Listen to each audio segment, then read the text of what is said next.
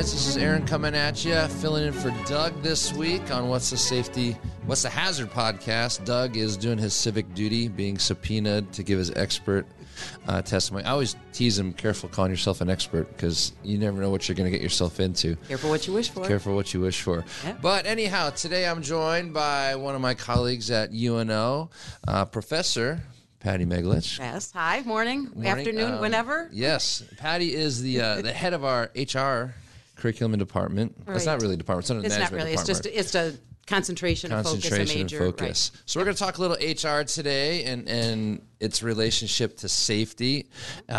Everybody knows me at this point on the podcast, so I'll give you a second to kind of give your background a little bit. Sure. And maybe how you ended up at UNO. Oh, all right. And being the HR expert now on the podcast. Yes. So seeing as I'm maybe the first HR person you've had. I don't know if have you had HR And I think Doug may have had some before, okay. By no means are they probably going to discuss some of the things we're going to get into. Okay. For sure. Yeah. So, and thanks for having me, Aaron, Doug in absentia. I wish I could have met him, but nevertheless. Yeah, so Aaron, I come to Omaha from a long, long life in Cleveland, outside of Cleveland, Ohio. That's really my home. So I spent the first, I hate to say it, 50 years of my life in Cleveland. And I worked in manufacturing. I was an HR director for a manufacturing company. So I've been to Cleveland once. The old Agora Theater. Agora Theater. Oh yeah. We that's right. I'm a big Bruce Springsteen fan, and he played there. Southside Johnny and the Asbury Jukes and some other locals. Yeah, it was a nice club. So cool. When I was there, I was like, is this going to fall in on us? It had seen its aged a little bit. Oh yeah. But the city's. Most of the cities like that, too. But it's kind of had a revival. It did. I think it was when they hosted, 4 or 5 years ago, the Republican National Convention, and they just facelifted the whole thing. Nice. So it's actually a place you'd want to visit. Back when I was growing up, Not really. So anyway, I spent most of my career in HR in manufacturing, but I did spend, when my first job out of college, I went to Bowling Green State University, and I worked as a supervisor in a factory.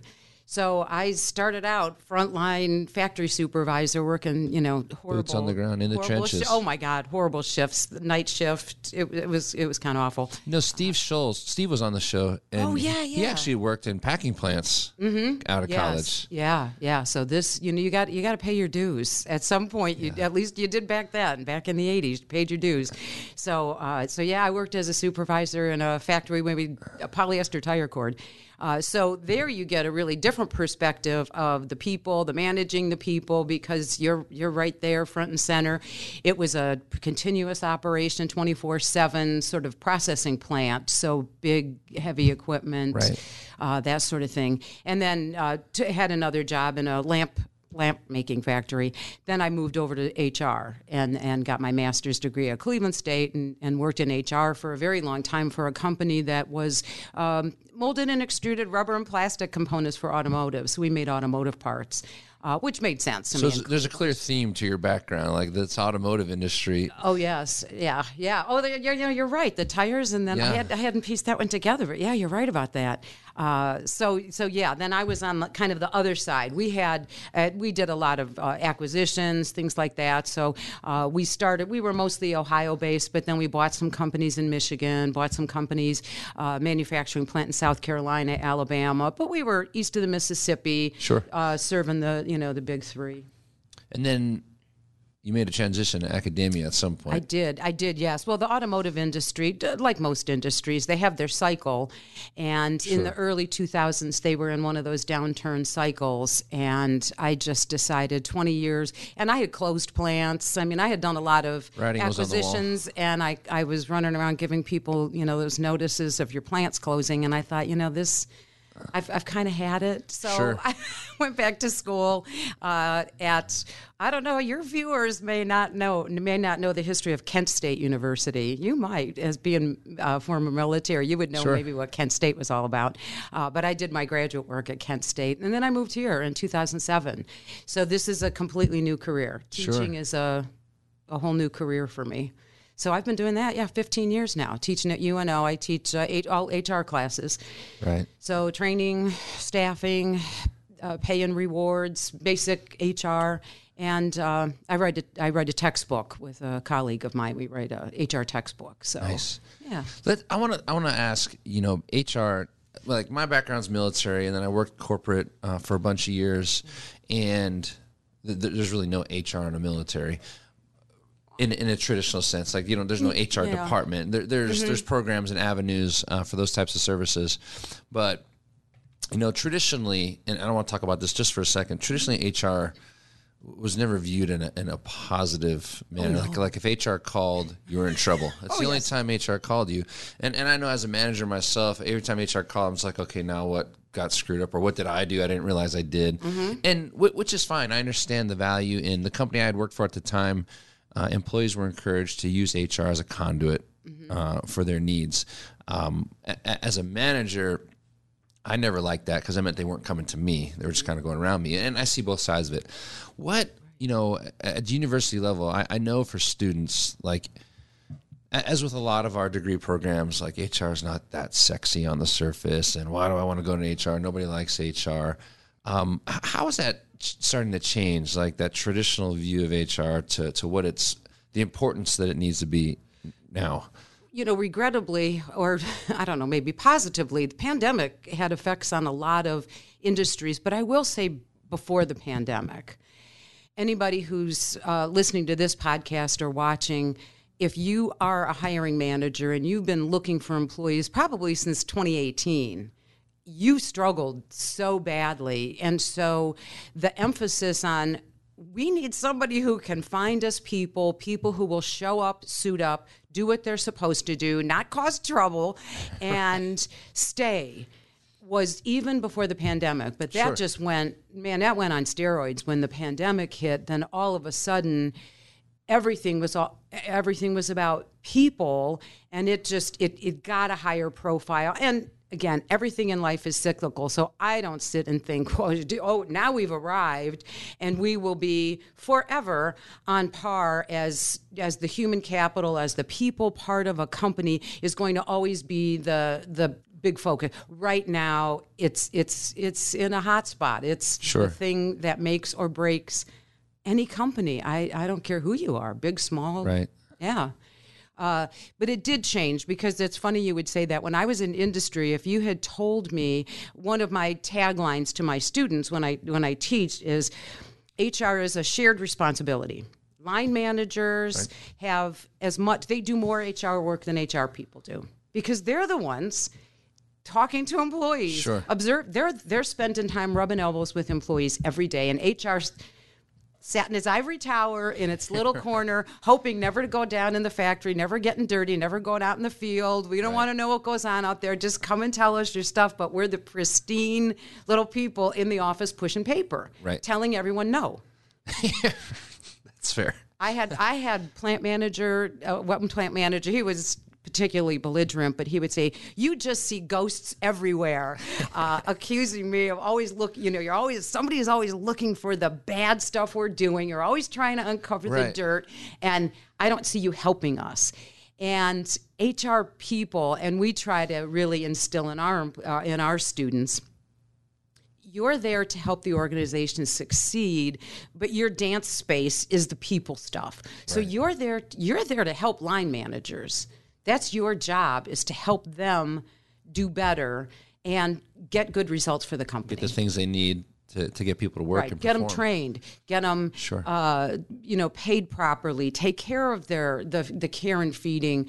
When students tell me the reason they're drawn to the HR field is because they love people, I tell them you should go into sales, because HR is not the place. If your driving force is I just love people and people love me and I'm a social animal, that's not the place for you, because you can't make everyone happy. That's fun. That's funny you say that, because in my entrepreneur classes, I'll always tell my students, why do you want to be an entrepreneur? It's always a typical, I want to keep all the money. I want to take whatever days off I want. And I'm like, well, good luck with that. But I always tell them, I say, hey, you should get a pure commission-based sales job, because you'll find out then how you deal with people in a hurry. Because it's either I figure it out or I starve. That's right. Yep. In a hurry. You had said something that HR is always just off in the corner, always looking for things wrong. Doug and I just recently had a discussion that, safety programs generally are like that as well. Just sit in the corner, make sure we're compliant. That's all we want you to do. Just make sure it's this add-on thing. Make sure we're compliant. Make sure we're staying out of trouble. We really don't want you out mingling with people. We got to get work done. Right. And we're trying to make that transition to this concept of working in the culture and the fabric. Has HR? I feel like HR has started to do that better throughout companies. It's more of the fabric, more of the culture of the company. HR is more accepted by people. They're not the Grim Reaper, just showing up because somebody did something wrong. Right. It's not like getting called to the principal's office when you get the, oh, God. And even the times, I always thought it was horrible. It was never my decision, but we're going to close. I have to go, lay people off. Friday afternoon, 2:00. Well, now how textbook stupid is that? Right. Of course, everywhere I would arrive at a plant on Friday. They know why you're there. And people would just duck under their desks, take lunch, not come back. So yeah, some of that reputational, I hope some of that reputational damage and the us against them, that's very much that attitude that used to exist, that now everywhere you see, it's culture. That's what makes or breaks any company is what's our culture. So now this work from home, there's this big question. How is this going to affect our culture? Are we going to be able to... Can you maintain culture? That's right. How do we make sure people have the same values? They're singing out of the same songbook when they're all over the country or the world doing their thing remotely. How do we feel like we're part of... Sure. A group that has some shared idea. It's not easy. It's not easy. I feel like in a few years the real truth is going to come out. Like I think everything's roses right now. Everybody loves working from home. Everybody feels more productive. I have a sneaky suspicion in a few years we're going to find out otherwise. People are isolated. People need to be around people. We're more productive around people. We get more stuff done. It's better to have the conversation like this than to keep chasing each other. Through emails. I don't know. Maybe I might be wrong, but I have a sneaky suspicion. We're social creatures by nature. Like, we need to be around people. Yeah. This is one of the biggest needs for humans is belongingness, belonging to something bigger than yourself. So most of us are not natural hermits. And you're right. Home, I think forces that on a lot of cases. Yeah. This is a safety podcast, and one thing we had chatted before is, what's HR's role in safety? One of the things I wanted to bring up was we had talked about this concept, Doug and I. It's like, hey, when we think safety program, traditional safety programs were, okay, hard hats, tethering, let's get the posters up, let's make sure we're following OSHA's rules. And that's kind of where it stopped.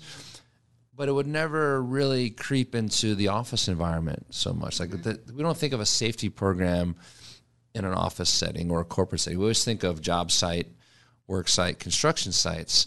And one of the things we had talked about, I was like, well, Doug, what do we mean by, do people feel safe at work?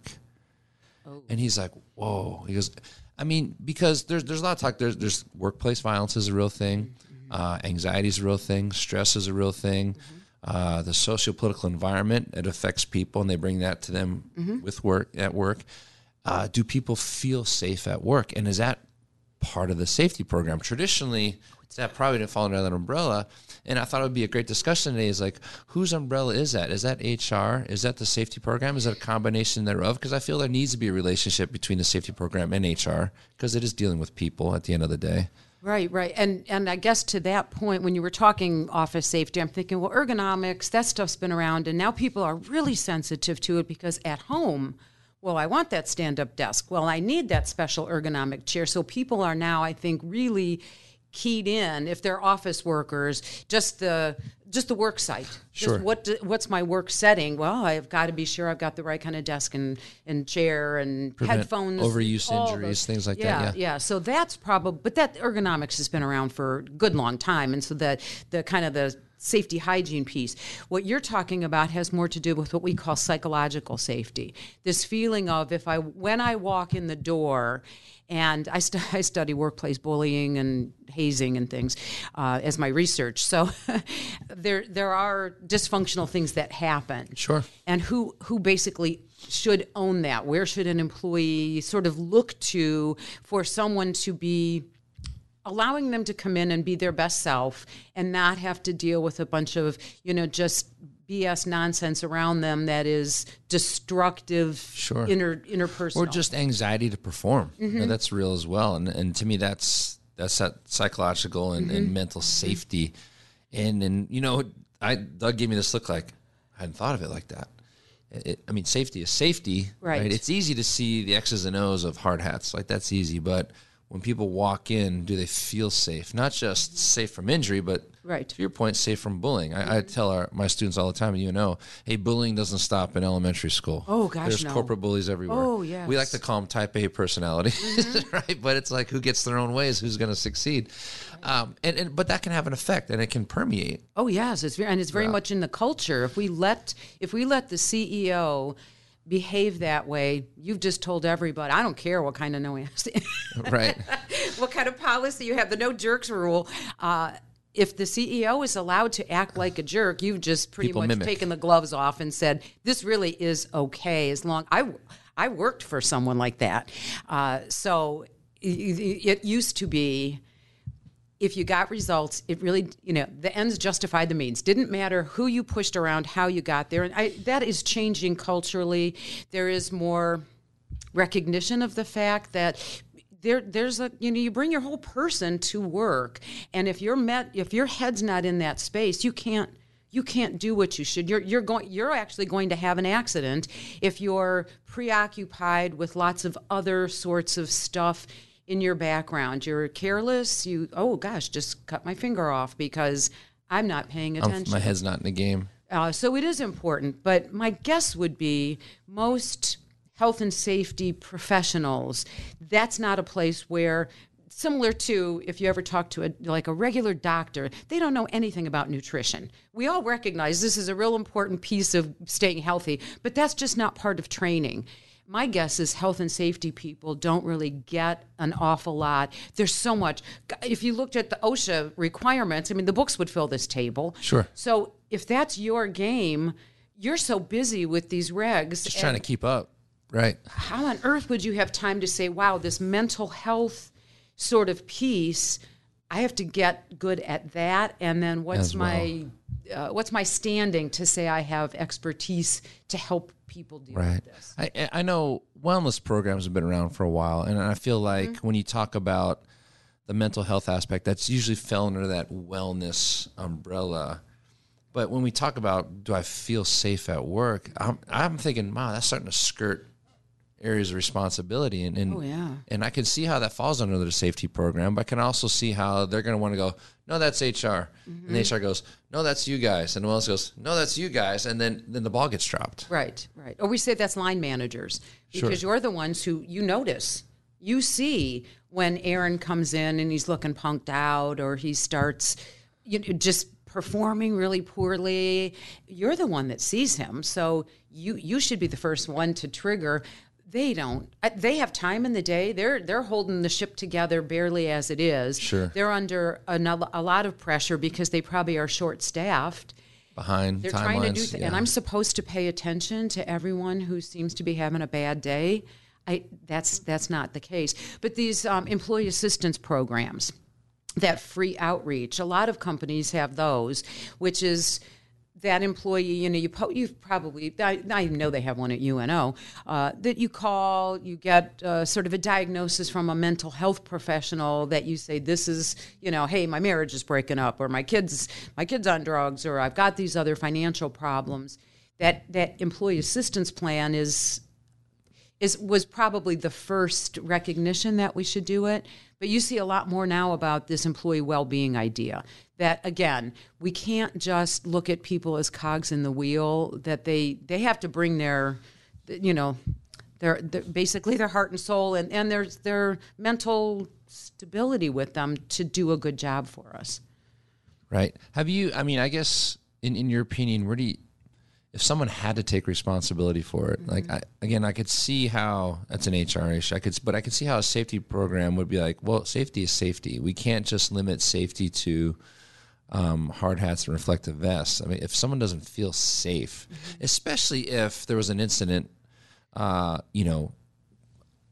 forbid it ever happened, but let's say there was a a shooting on site in a building. Okay, now people aren't going to feel safe coming in. Right. Like, is that a safety program issue to tackle? Wow, that's a loaded question. No pun intended.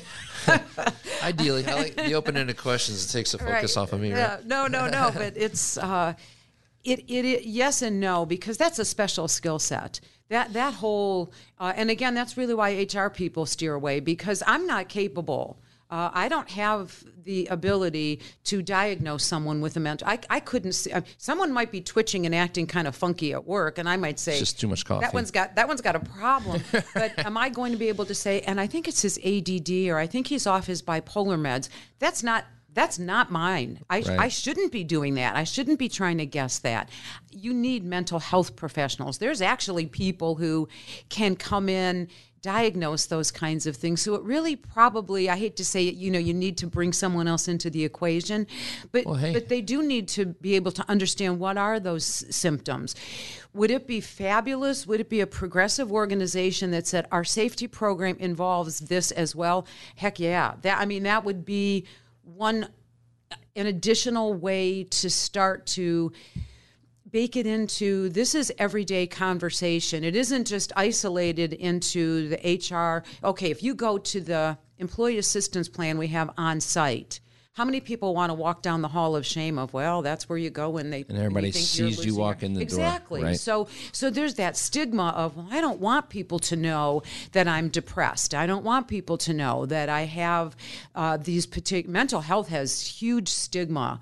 So overcoming that just socially is difficult. But that's probably and when there are these workplace violence things, that's what you see right away. We're going to have counselors on site. Everybody gets in, sits through a day of it, and then back to work. Right. And then, okay, well, we had that training for an hour, so we should all be pretty capable of being able to shore each other up and making sure that everyone feels okay to come back to work. But that's who you bring in, is the mental health people. So a relationship with some sort of mental health group is probably the best addition to this team. I like it, and it really speaks to transitioning from it just being programmatic to being cultural. Mm-hmm. That it's just, hey, we're okay to talk about it here. We're okay that these because we know every safety program, if there isn't somebody driving it, like if you leave it up to the employees just to do it, they'll eventually stop doing it. Oh, yeah. It'll just, if you have, even if we have a mental health professional in the building and we say, hey, it's there if you want it, they're probably not going to use it. Mm-hmm. But if we make it part of the culture and we're talking about it every day, like this is part of the safety program. This is how we do work. This is how we conduct ourselves. It's not something we have to do. It's just how we do work. And mental health and mental well-being is part of it. Mm-hmm. And, I think it would be very cool. That would be, I'd imagine there's very few, if any, companies with a safety program that includes mental health and mental safety on the regular. Most safety programs traditionally were, hey, we have our meeting once a year, we get the new posters up, ready, break, everybody go back to work, and that's the last time you talk about safety until the next year when it comes back around. Right. And we're really trying to break that. We're trying to get over that hump where it's a daily conversation. And, I was just thinking that, hey, people feeling safe is important just as them acting safe. Well, that's true. And paying attention to other people that you notice. Seems like you've been off for about a week now, and being able to. And again, the pandemic wasn't great for an awful lot of things, but that really, you see so much more now, at least in the HR press, about mental health issues. Sure. And we need to provide resources because people have felt beyond levels of stress they've never felt before. And so it has opened up conversations we might not have had even 5 years ago, that it was absolutely, whoa, that you keep that at home. And now people talk about it because the stress of the uncertainty of where am I working, when am I working? Yeah. All of that has again, it makes it easier to talk about the mental health issues. I notice a lot of companies are doing resilience training more and more all the time because there's so much change and people just don't deal with change very well. We're creatures of habit. We don't like change. Even if you try to convince me it's for the better and it's I've always done it this way. Can I just keep doing it this way? How do you see that? Do you see that as well? More resilience training and more this idea of we got to help people cope with change, and not just let them figure it out. Right, and just to realize that change is a long-term process, and the people who have decided to make the change, they reconciled that in their heads. They figured out this is good. We want to do this. They're way on board. The numbers make sense. And now, when they roll it out, they just think, well, everyone's going to grab onto this because it's a good idea, and we've made peace with it. And don't give people the time. So this idea of proactively managing change and helping people, because change that's endemic. I think it goes faster now. There's more changes more rapidly. So you can't. We need to, as humans, become these very adaptable. Especially when I'm teaching talent development, we talk about career planning. The first thing I tell students is the number one attribute employers will value is an employee's ability to adapt. You've got to be this person who can just shift from, here's what my job was yesterday, here are the people I was working with, because there's just, unfortunately, the level of stability is almost nil. And that's the way it's going to be for the foreseeable future. So giving people the ability to flex and adapt and to see these things is really important. I know we were going to try to have you on a few months back when OSHA's COVID policy was getting ready to drop. And one of the discussions Doug and I was having, Doug is like, these companies are kind of waiting to see. And I'm like, dude, they can't wait. They need to start prepping people now. If they wait till it drops and then try to go to 0 to 60 on this thing, they're going to blow people's minds. But they need to start talking about it now, start prepping people for it now, start at least getting some semblance of their program in place and how they're going to maybe execute this thing, at least have a 70% solution. Is, well, they don't want to do that. They don't want to waste the time. And I'm like, they need to waste the time, because if it drops and they try to go, if it hits on a Friday and they try to go on Monday, it's going to be a disaster. But resources are limited. Sure. And I don't want to say danger in that way. The risk is especially now, oh my goodness, the uncertainty of what administrations, it used to be, all right, every 4 years or maybe every 8 years, things would kind of change. Now these changes, as we change administration in Washington's, it's rapid, and it's a 180. You did it, we won't. I mean, that's just kind of how it's been. So the risk is, if I start to put in a lot of resources in doing this, I don't have certainty it's actually going to come to pass. And I hate to say it, but what's the big risk if I don't do it? I think companies, I could be wrong, but I think some companies, and especially smaller ones that don't have a lot of resources, you do the math and you say, what's the risk of not complying with all of these things I have to do that I don't know? And you make business decisions to say, I guess the penalty for not complying is going to be less than going down the road, slap on the wrist, and not knowing. And we just have to evaluate how do we spend this limited resource of time and energy when we don't even know if this is going to happen. Right. And unfortunately, in the past probably several years, everything coming out of Washington, it's on for a minute. Then 6 months later, the courts say it's not. So you really. You would have a tough time as a manager and as a leader of an organization to figure out how do I decide what I really need to do to get ahead of this stuff. Especially when you look at, if we're being honest, areas like HR and safety programs, they're not revenue generating areas. So we understand in the long term they are, if nothing else, through savings and not paying out workman's comp, keeping people productive, keeping people on job. There's no shutdowns. But as far as, does HR make us money? Does the safety program make us money? They don't. Training education, does it actually make us money? No, it doesn't. So those programs tend to get resources last in a lot of cases, not get funding. Right. They'll get shut down first. I know in 2008 when the economy took a dump and a lot of organizations had to flatten out and lean out, well, what goes first? Right. If we need to save money and make cuts, well, let's get rid of training and education. We know in the long run it's probably going to hurt us, but we got a short-term goal right now. And unfortunately, I think that hurts a lot of cases where, hey, we know we need to pump money into HR. We know we need to pump money into the safety program, but the CFO's going, hold on a minute. We got bills to pay over here first, and we got equipment we need to buy, and that's where it needs to go first. So I think sometimes the program's like, we would love a safety program that includes mental health.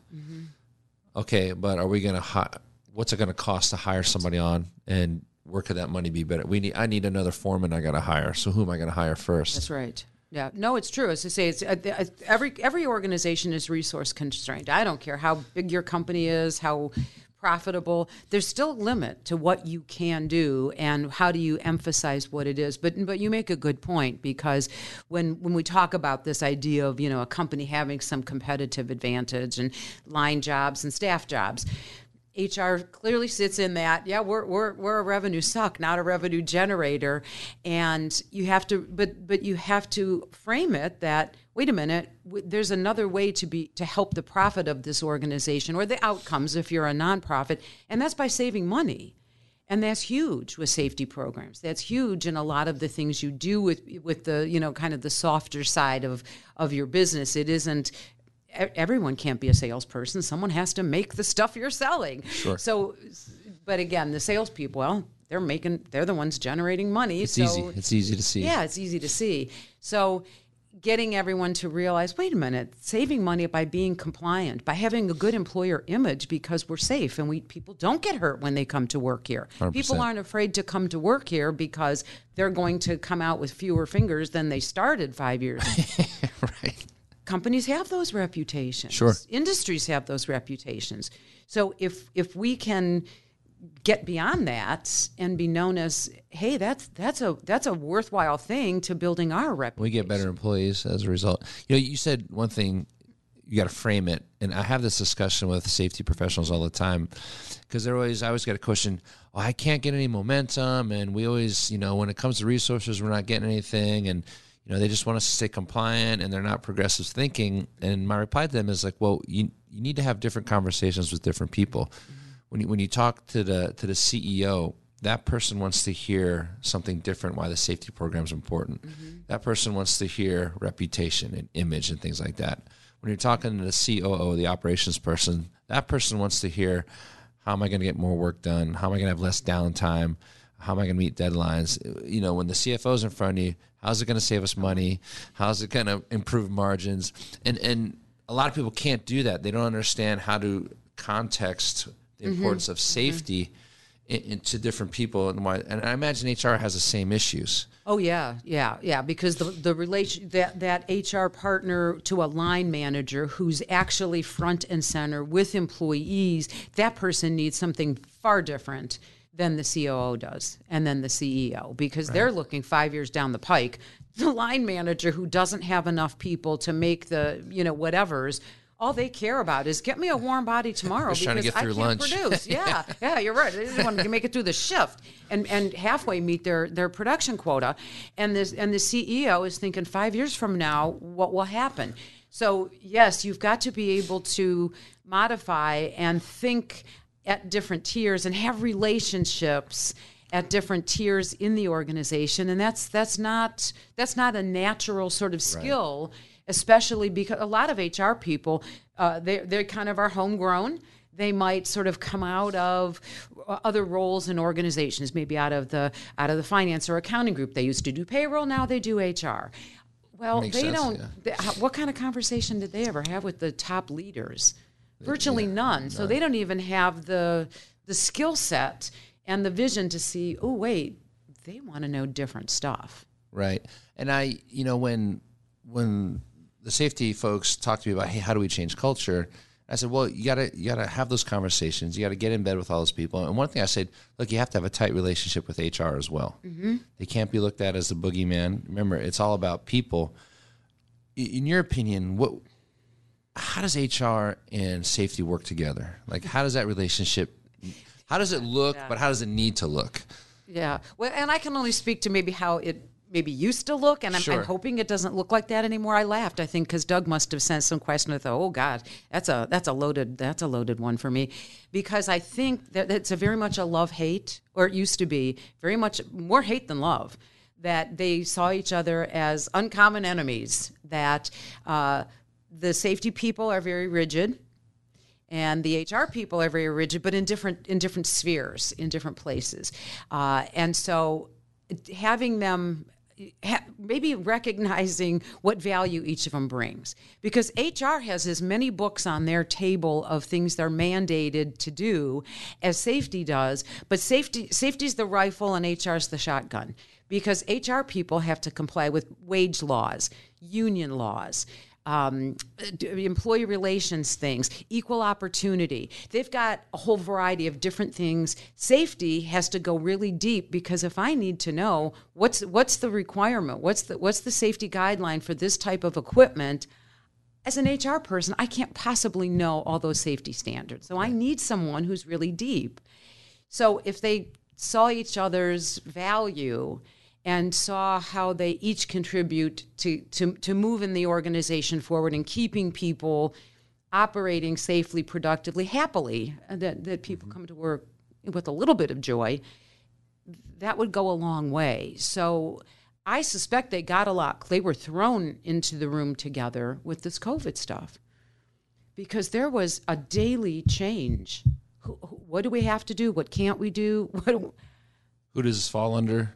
So how does it go? So You're right. They probably, again, the pandemic probably forced a lot of these conversations, because they simply, no one had the depth of ability to deal with their part of this alone. I would hope that they found more common ground and realized they're both after the same thing. Just coming at it from different angles. And my angle was, trying to get safety is in the culture of the company, having the safety manager not as this person in the corner, but as part of the leadership team. Mm-hmm. And I was like, hey, if you and HR can work together, mm-hmm. and when you're trying to say, here's why safety is important, and HR goes, yeah, he's right or she's right, it's kind of like, oh, okay, now they're both saying it. Right. And one of the things that safety people might do, especially because my guess would be a lot might be people who were frontline workers, and they moved over into safety in a lot of organizations. So they may not know who the CEO is. They may not, they might just not even have those relationships. But kind of make your way up the organization chart in terms of people you talk to, and go in and kind of interview them. What is important to you as the controller? Find out what matters to that person, so you can start talking their game. And if you do that and you show a willingness to understand their world, don't expect them to understand yours, because they don't want to. They want to just delegate it off to you. Sure. Just say, yes, we checked our box, we did our safety. We made everybody watch that safety video last year. So the poster's up. We're good. We're done. Go away. So if they want to have impact, they probably need to, again, have conversations at those different functions. What matters to you? How can I help you? Maybe a question probably a lot of HR people don't ask. I'm here from HR and I'm here to help. That's like saying I'm here from OSHA and I'm here to help. People go running for the door. Sure you are. I see the sickle behind your back, right? So that would be a way to begin to sort of take the gloves off and say, I'm coming. I'm going to come to you, rather than expecting you to just recognize what incredible value I provide. I want to learn what you need. Mm-hmm. And then I'm going to go back and figure out how I can provide that, framed with what I do. That's right. Right. Yeah, eat a little humble pie in that respect. Well, it's just all part of building relationships. Right. And again, if you say, I really am here with a sincere interest to find out what matters to you and how what I know and I'm capable of can help you to be more effective, to help our organization, well, that will certainly help. And take that first step. As I say, waiting for them to come around and griping. Well, they only come when someone has a really bad accident, then all of a sudden the pressure is on, and if I don't manage to deliver, I'm in trouble, which is maybe an attitude that happens more Too often, right? It's a classic laws of power that when you go in and you need to get something done, you want to get something done, you just need to make them believe it was their idea. Yes. At the end of the day. Great idea. And so maybe the first relationship, again, is I'm thinking that the pandemic threw these two functions together where they had to have each other to survive, because HR just couldn't stay updated with this constantly changing, and their mandate was a little different, because in HR we've also got privacy concerns. There's a lot of other pieces to this puzzle of, wow, here we are, maybe from a pure safety standpoint. Well, here, someone's got COVID. This is what we need to do. But there could be privacy issues. There can be disability accommodation issues. A lot of things that the HR people had to deal with that meshed in with safety that safety people might not be aware of, and realize, oh, wait, there's other restrictions that stop us from doing certain kinds of things. It just sounds to me like more regular conversations, more regular, hey, how do we help each other? We know we're in a resource constraint environment. We know both of our programs are non-revenue generating, so we're going to get the secondhand treatment. But we know we need to get stuff done. And we know between the two of us, we really are the glue in a lot of cases. So how can we just advance both programs together? Because they do need to survive together, and one needs the other, whether you want to admit it or not. Right. And a lot of companies, smaller companies, the HR person is the safety person. Because, again, that close relationship to workers' compensation. HR is probably handling workers' compensation insurance. Well, why do you go to workers' compensation other than you've had an industrial injury? So it's a natural, in a small company, I'm thinking companies with one HR person, 100 employees less, which is a lot of companies. A lot of companies have, few employees. The HR person is doing the safety stuff. How on earth can they keep up with all these standards? It's ludicrous. They're just it's got a lot. There's a lot of depth to what that is, depending on the industry you're in as well. Sure, absolutely. But there's some commonalities across all industries, right? And oh yeah, I mean you've got to be careful because common sense isn't so common, but right, but well, no, but you're right. There's common standards that would apply across everyone. But again, in manufacturing, we're in plastic manufacturing. Well, there's guarding requirements you wouldn't have in a hospital. It would be different. So sure, your environment is. That's specific. The other half of the books on the table is your industry. But some of it is just, hey, everyone's got the same requirements. Yeah. Where do you see, now we're kind of, it's 2 years now-ish since COVID. We're settling into this work from home thing. But I try to impress upon people, when you look at the news, the media makes it seem like everybody's working from home. In reality, it's a very small percentage of our workforce that's actually working from home. Like there's still... When you think about all the laborers and boots on the ground type of jobs, that's still the vast majority of our workforce. So it's not like everybody's suddenly in our home office. There's still a lot of people on job sites, in factories. How do you not, now safety and HR both have to be like, wow, I got two moving targets now. Right. Because I've got people operating in these uncontrolled environments when they're at home. So from a safety perspective, I've got people out there doing things that, wow, they're all in their homes. And I may have read this wrong, but I read that you're starting to see workman's comp claims from people at home. Probably. Because they're on the clock technically. They are. And they came around the corner and tripped over the kids' toys and sprained their ankle, but while I'm on the clock, I'm working from home. Is that technically workman's comp? I don't want to get into the technicalities of it, but there's issues now that are starting to surface.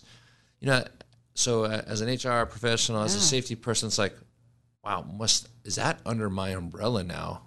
What's happening at home? Well, you're right, because am I going to be a big brother, and am I going to say, all right, Aaron, you want to work from home, so I'm going to tail you home, and I'm going to check your workspace, almost like a social worker if you want to adopt. Oh, you have all these trip hazards you need to get rid of. You got to put rubber guards on all the corners and all this stuff. Of course none of that happened.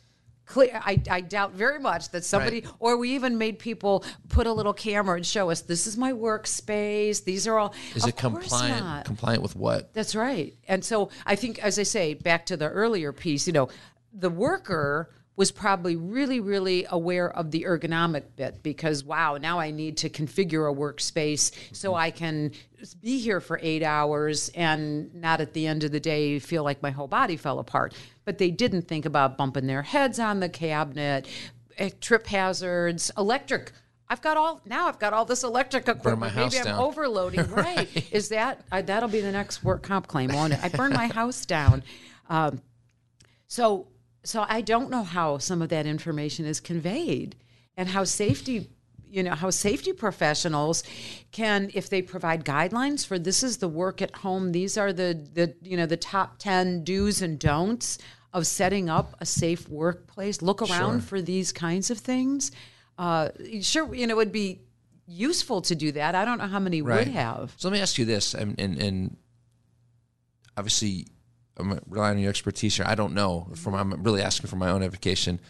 How does employment law work now that if you're working at home, what is the ring of influence I can have as an employer? Like, to what degree can I tell you what you have to do in your own home if you're working for me on the clock? Like, you have to do X, Y, and Z. Like, where does that start and stop? That's a bit of a complicated question because some of that makes a difference on your classification for pay. Odd as that sounds. If you're an independent contractor or if you're an exempt salary. employee or non-exempt employee. So if you're an employee who's entitled to get overtime pay by law, that means I can restrict, you can't be working at odd hours. That I track your time because you're paid by your time. Right. So those conditions are perhaps a little different just in terms of I can restrict your time. If you're a manager, you could work 24/7. Sure. Go right ahead. So there's those kinds of control issues on your time. There's security issues. What sort of equipment do you use as my from an IT security perspective? How does my data... RSA tokens, type stuff like that. Yeah, how is my data protected and safe? What else can I require or demand of you in terms of safety? I'm going to make the assumption that if I've got safe workplace policies that would apply in the work site, those translate to what's going on at home. But you would get employee relations pushback if you said we're going to do an inspection of your house. Because And see, you may be allowed, but the employee relations nightmare of saying, and we're going to come and check out your workplace at home, would probably blow up in your face. Because I could see the angle that, hey, if I have a construction site, that's the work site. Well, okay, you're at home, so that's the work site. Right. I could see how they're the same. It's just one's construction, one's your house. They're both off-site work sites. You're on the clock. That's the work site. That is now my responsibility, and I'm allowed to dictate or demand certain things. But to your point, there's privacy issues. Well, it's my home. You can't come in my home. Well, but you're on the clock. And it's just a weird dynamic to me right now because I don't know what the right answer is. And I imagine a lot of HR and safety professionals are like, well, yeah, what is the right answer here? I'm a safety professional. I need to have certain insurances that people aren't going to get hurt. No different than if you were here. Like you see warning signs, you see things in place to prevent tripping. I always tell people when you see a warning sign, some idiot hit their head. Otherwise, that sign wouldn't be there. Right. But I can't guarantee that if you're at home. And my sense would be that the prudent approach, and many companies might have done this. I can't give you any examples, but my sense would be that what would be useful, what would be practical, is that when an employee says, "I want that work from home gig, and I'm going to set up my home office. You, company, are going to provide XYZ equipment for me. This is going to be my setup." That a part of this agreement, a part of this, I don't want to call it a contract because it wouldn't really be a contract, but part of that term and condition of this is where I'm doing my work comes with an acknowledgement by the employee that says, I'll comply with certain safety. I won't have, and that it really would spell out, and again, the safety professional would be the one who would, I think, design the bullet points. This is what's necessary to say if someone is in that personal environment, these are the things that they need to agree they're going to do or not do as a part of setting up that workspace. And when nothing's bulletproof, but if the employee then says, "Yeah, I signed," we all do it. I agree to that. We read the whole thing. We sign. We don't read the whole thing. We sign it. We have a problem. We go back and find out. Oh, I agreed to that. I didn't realize I can't sue you. But that would be the kind of protection. And make a short little video. Show people this is how to set up a workplace at home. Yeah, this is what not to bases. do, and give them some help in that. So they know, I never thought. Sure. To kind of bring this full circle, with mental health and feeling safe and whose responsibility is that? We had said that with people working from home, people are isolated, starting to get isolated. Now, we know depression's up. We know suicide's up. And a lot of that is pointing towards people just being isolated. Now, COVID has lifted a little bit. People are getting out more. It was a lot worse a year ago, 2 years ago, when we were really isolated from each other. But I see that now as even being even more emphasis, not just the mental health of people that we're seeing every day, but out of sight, out of mind sometimes. And they're working from home. We almost forget they're there. Oh yes.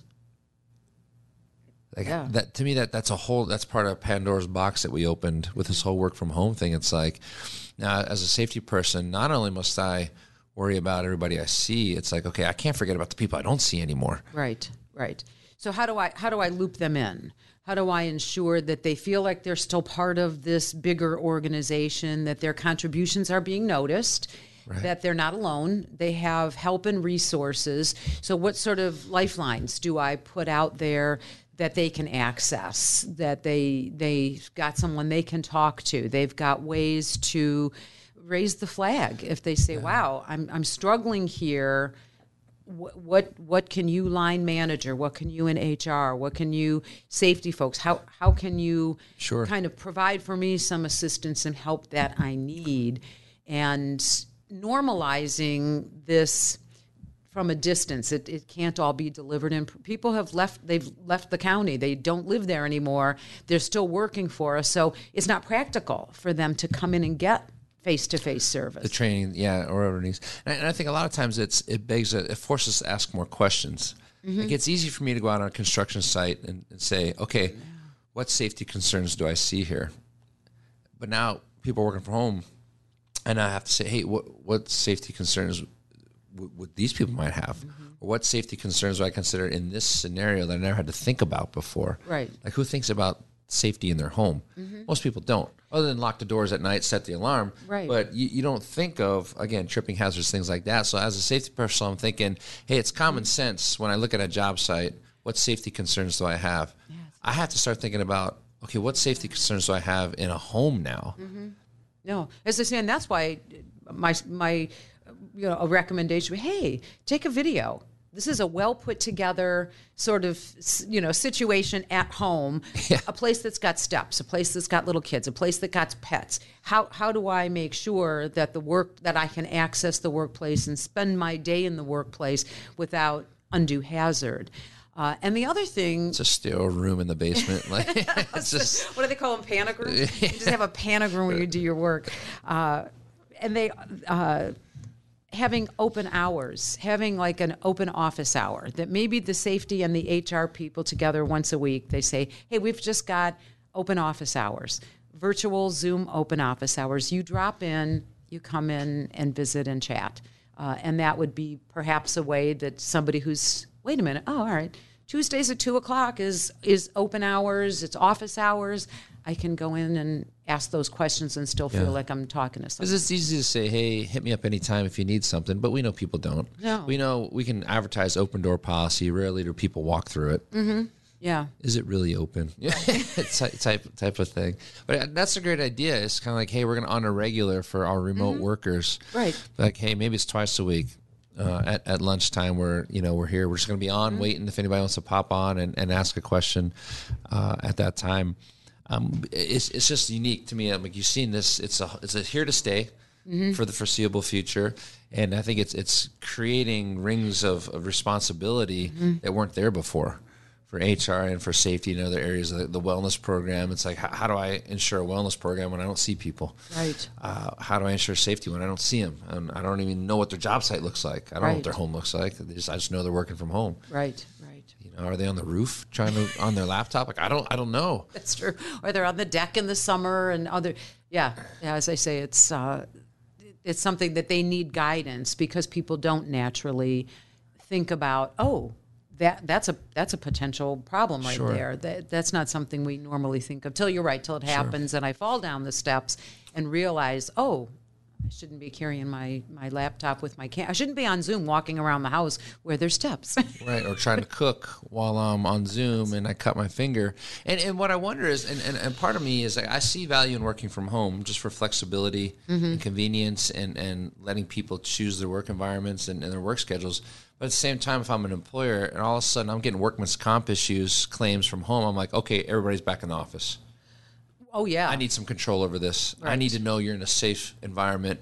I hate to say this, I can't trust not under my purview because people are falling down steps, people are cutting themselves, people are dropping their laptops in the sinks and on conference calls while they're driving and getting in wrecks. Right. So despite, and every state's a little different with their workers' comp.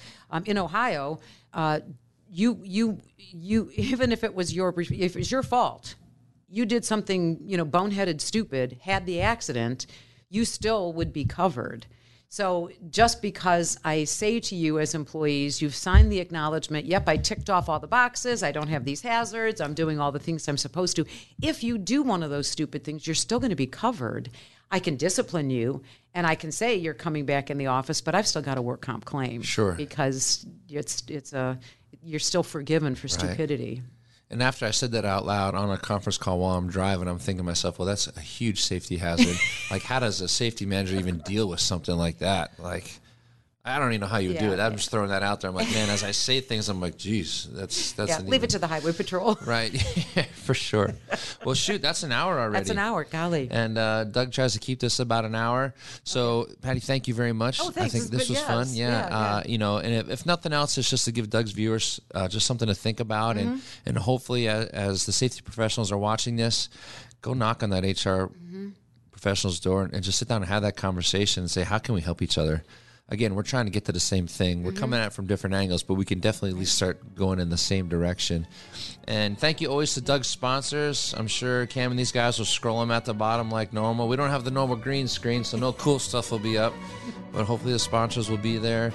And thanks for watching, guys, and we'll catch you next time. Thanks.